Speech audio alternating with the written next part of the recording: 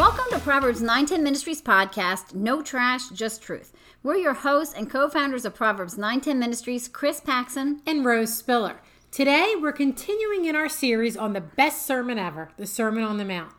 We left off last time by finishing with Matthew 5, verse 6, the middle of the Beatitudes. So we're going to pick up in the next Beatitude of verse 7.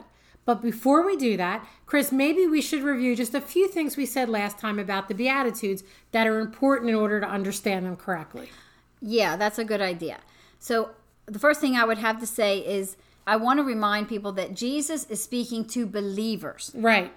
And in light of that, the Beatitudes are not a list telling unbelievers how to get into heaven.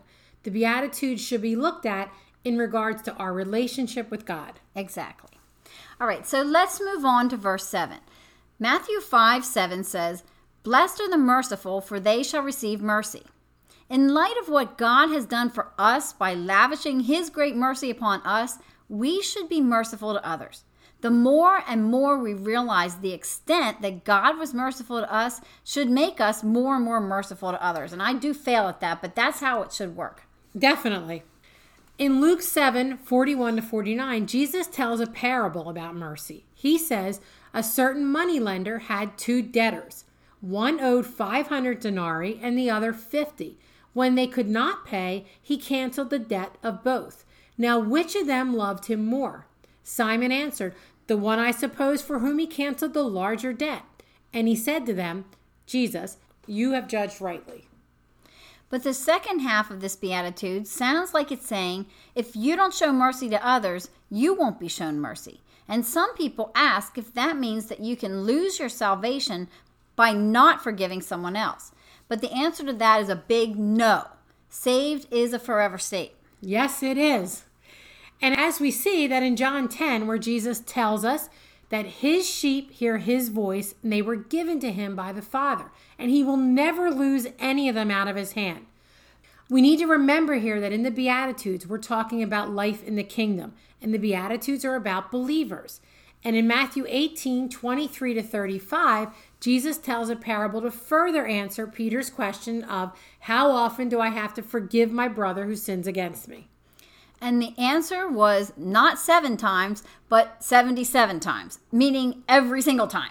Right. And the parable ends with these words about the man who was forgiven by his master but would not forgive his fellow servant. Then his master summoned him and said to him, you wicked servant, I forgave you all that debt because you pleaded with me. And should you not have had mercy on your fellow servant as I had mercy on you? And in anger, his master delivered him to the jailers until he should repay all his debt. So also my heavenly Father will do to every one of you if you do not forgive your brother from your heart. Anyone who breaks one part of God's law, even once, is deserving of our perfectly holy God's wrath. Therefore, if you've been shown his mercy, remember that and treat others with the same type of mercy that you've been shown. Right. Okay, verse 8 of Matthew 5 says, blessed are the pure in heart, for they shall see God. That doesn't mean that those who live a totally sinless life, totally pure in heart, never even thinking a bad thing about anybody. I hope not. Yeah, that would put us in trouble because that's impossible until after Jesus comes back. Once again, the Beatitudes are about believers. So the understanding of this is that believers have been made right with God and will someday be pure in heart like their Savior. But even now, we have that status because we're clothed in Christ's perfect robe of righteousness. But let's talk a minute about the they will see God part of this. At first glance, that little statement might not seem like much, but there's really a lot more to it. And people ask, won't everyone see God, both the saved and the unsaved, when Jesus comes back? There's a lot packed into that statement. While we're here on earth, being pure in heart means that we're looking to glorify God, we're striving to honor and obey Him in all that we do. Our loyalty is not divided. We belong to God, not to the world. Therefore, we work to do God's bidding, not the world's. And the reason this helps us to see God is because when we're distracted by the world, sin, and Satan, it can be hard for us to see God. There's so much crap going on in us, it interferes and distracts us from our devotion to God. But when we are living in a manner worthy of being called the children of God, it opens our eyes to the things of God. Even when we mess up and sin and don't glorify God in something, and we guarantee that definitely will happen to you, when we're wholly devoted to God and keeping our focus on Him, we can better see Him working in our lives and in our sanctification. Absolutely. But as with all the Beatitudes, there's a bigger picture for believers. Right now, believers see God in a mirror dimly, according to 1 Corinthians 13. We only partially know what God is like, the part that He's revealed to us. But that same passage says that when the perfect comes, meaning Jesus, our partial view will pass away and we will see God fully. When Jesus comes in all His fullness and we see Him face to face that way, we will know God fully. And Paul finishes up this part of that passage by saying, just as we are fully known. And also for the present time, 1 John 3:2 says, "Dear friends, we are already God's children, but He has not yet shown us what we will be like when Christ appears. But we do know that we will be like Him, for we will see Him as He really is." Believers are getting to know God better and better, and they're being transformed to be more and more like Jesus through the work of the Holy Spirit. An unbeliever isn't. And to answer the question, won't everyone see God, even the wicked? Romans 14:11 and Philippians 2:10 do say that when Jesus comes back, every knee will bow and every tongue confess that Jesus is Lord. But does that mean the wicked will see God the Father? I'd start by saying in 1 John 3:6 it says, "No one who sins," meaning without repenting, or in other words, an unbeliever, "has seen Him or knows Him." That goes right along with what you just said, Rose. And also, if we look back at Exodus 33, God told Moses, "You cannot see my face, for no man can see me and live." Then God hid him in the cleft of the rock, and in Exodus 33:23, we're told God went on to say, "Then I'll take my hand away, and you shall see my back, but my face shall not be seen." Since the fall of Adam and Eve, without Jesus as our mediator, no one can see God fully and live. There's no way they could ever know Him fully either, because they've never understood what kind of love God has for His people. Will they see God, meaning the wicked? Yes. Revelation 20:11-12 says, "And I saw a great white throne and the one sitting on it." It goes on to say, "I saw the dead, both great and small, standing before God's throne." Some commentators say the throne has both God the Father and Jesus sitting at His right hand on it.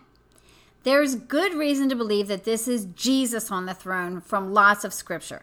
But regardless, the unbelievers, here called the dead, will see Him because they will be standing before that throne in judgment. It's going to be terrifying for them. Makes my blood run cold. Okay, moving on to the next beatitude. Matthew 5:9 says, "Blessed are the peacemakers, for they shall be called sons of God." This isn't talking about everyone who tries to end strife here on earth, whether between nations or individuals. It's not Christians denying what the Bible says in order to be tolerant, or not being an easygoing person, or someone who puts up with false doctrine just to keep the peace at any price. Peacemakers are those who have peace with God through Jesus. In Acts 10:36, the gospel message itself is called the good news of peace. Peacemakers not only have this peace with God, because of it, they're a new creature who has the ability to, as far as possible, live at peace with everyone, as it says in Romans 12. And again, this is about kingdom life. And we're called over and over again in the Bible to live at peace with our brothers and sisters in Christ. Like you already said, though, that doesn't mean compromising the truth of the gospel at all.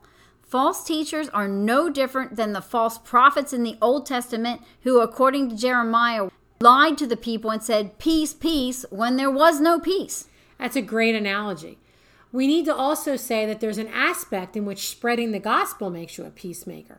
For those who hear and believe, have peace with God. And that's something every believer is supposed to do. And Chris, just to finish up this beatitude, believers are called sons and daughters of God in many places in Scripture. Yeah, they are. That's right. So let's go on a little bit further in Matthew to Matthew 5:10. It's our next beatitude, and it says, Blessed are those who are persecuted for righteousness' sake, for theirs is the kingdom of heaven. Well, Rose, there are certain things that you and I say over and over and over and over again. And to counter what the prosperity gospel people tell their listeners all the time, we are always saying Christians aren't promised prosperity. They're promised persecution over and over again in the Bible. And we always say that because it's the truth. It is, absolutely. The world hates Jesus. Therefore, as his followers, it will hate us too. He told us that plainly. Absolutely. And Paul sums up the idea of this verse beautifully in Romans 8:36-39, which says, "As it is written, for your sake we are being killed all day long. We are regarded as sheep to be slaughtered. No, in all these things we are more than conquerors through him who loved us. For I am sure that neither death nor life, nor angels, nor rulers, nor things present, nor things to come, nor powers, nor height, nor depth, nor anything else in all creation will be able to separate us from the love of God in Christ Jesus our Lord." So we will be with him. Amen. Can't be separated. And that's the last beatitude. These are attributes of believers they already possess in some measure, and that should become more and more evident as they're sanctified by the Holy Spirit. And the next two verses are very much like the last beatitude and actually start out like a beatitude, yet they're not within the bracketed portion like we talked about. And those verses say, "Blessed are you when others revile you and persecute you and utter all kinds of evil against you falsely on my account. Rejoice and be glad, for your reward is great in heaven. So they have persecuted the prophets who were before you." Exactly. Notice there's a change of wording here from blessed are those or blessed are the. Jesus instead says here, blessed are you. Some commentators believe Jesus is directing these two verses in 11 and 12 directly at the apostles because he mentions the prophets. They get this from Ephesians 2:20, which says the church is built on the foundation of the apostles and prophets with Christ as the cornerstone. However, it's more likely that Jesus is just bringing this home to roost here. In other words, he's now personalizing it so that each of those listening takes this sermon to heart. He's making it clear, I'm talking to you. I think that makes much more sense. The prophets of the Old Testament were persecuted. Why? Because they spoke the unpopular truth, God's truth. People throughout all times in history want to hear what their itching ears want to hear and not the tough truths that are in Scripture. Persecution comes from preaching God's word. It came to the true prophets of the Old Testament, it came to the apostles, and it will come to all believers who do the same. And Jesus is indeed preparing them to hear some hard stuff in this sermon. I agree totally with you, what you just said, Rose. Let's finish up today with a few more verses from Matthew 5. Verse 13 and 14 say, "You are the salt of the earth. If salt has lost its taste, how can saltiness be restored? It is no longer good for anything except to be thrown out and trampled under people's feet." Being the salt of the earth is not something believers are supposed to strive to be. We're told in this passage that believers are the salt of the earth, just like we already have the attributes described in the Beatitudes. Right. So let's talk about what this isn't. A salt of the earth person is not a moral farmer who works hard and lives in Iowa. No, it's not. Well, that's what comes to mind when I hear salt of the earth person. It's something that everyone who is truly a believer already is. Salt as a preservative needs to be rubbed into meat to preserve it. It needs to get into a wound to heal it. We can't keep ourselves locked away. We have to be in the world, still not being of it, but being in it. Right. And salt is not sugar. I love that. Salt That's is not great. sugar. Duh. That's so brilliant. It was brilliant. Christians are not to be accommodating to the world in any way that compromises the Bible. The world is not good. It was created good, but since the fall, the world is full of sin, corruption, rot, and it needs redemption. Therefore, just by living in the world in a holy manner, which Jesus calls us to do, Christians will be irritating to unbelievers. 2 Corinthians... Some more than others. Some more than others. Absolutely. Yeah, exactly. 2 Corinthians 2:14-17 says, "But thanks be to God, who in Christ always leads us in triumphant procession, and through us spreads the fragrance of the knowledge of him everywhere. For we are the aroma of Christ to God among those who are being saved, and among those who are perishing, to one a fragrance of death, to the other a fragrance from life to life." The gospel message is offensive. We talk about this in length in our book, No Half-Truths Allowed.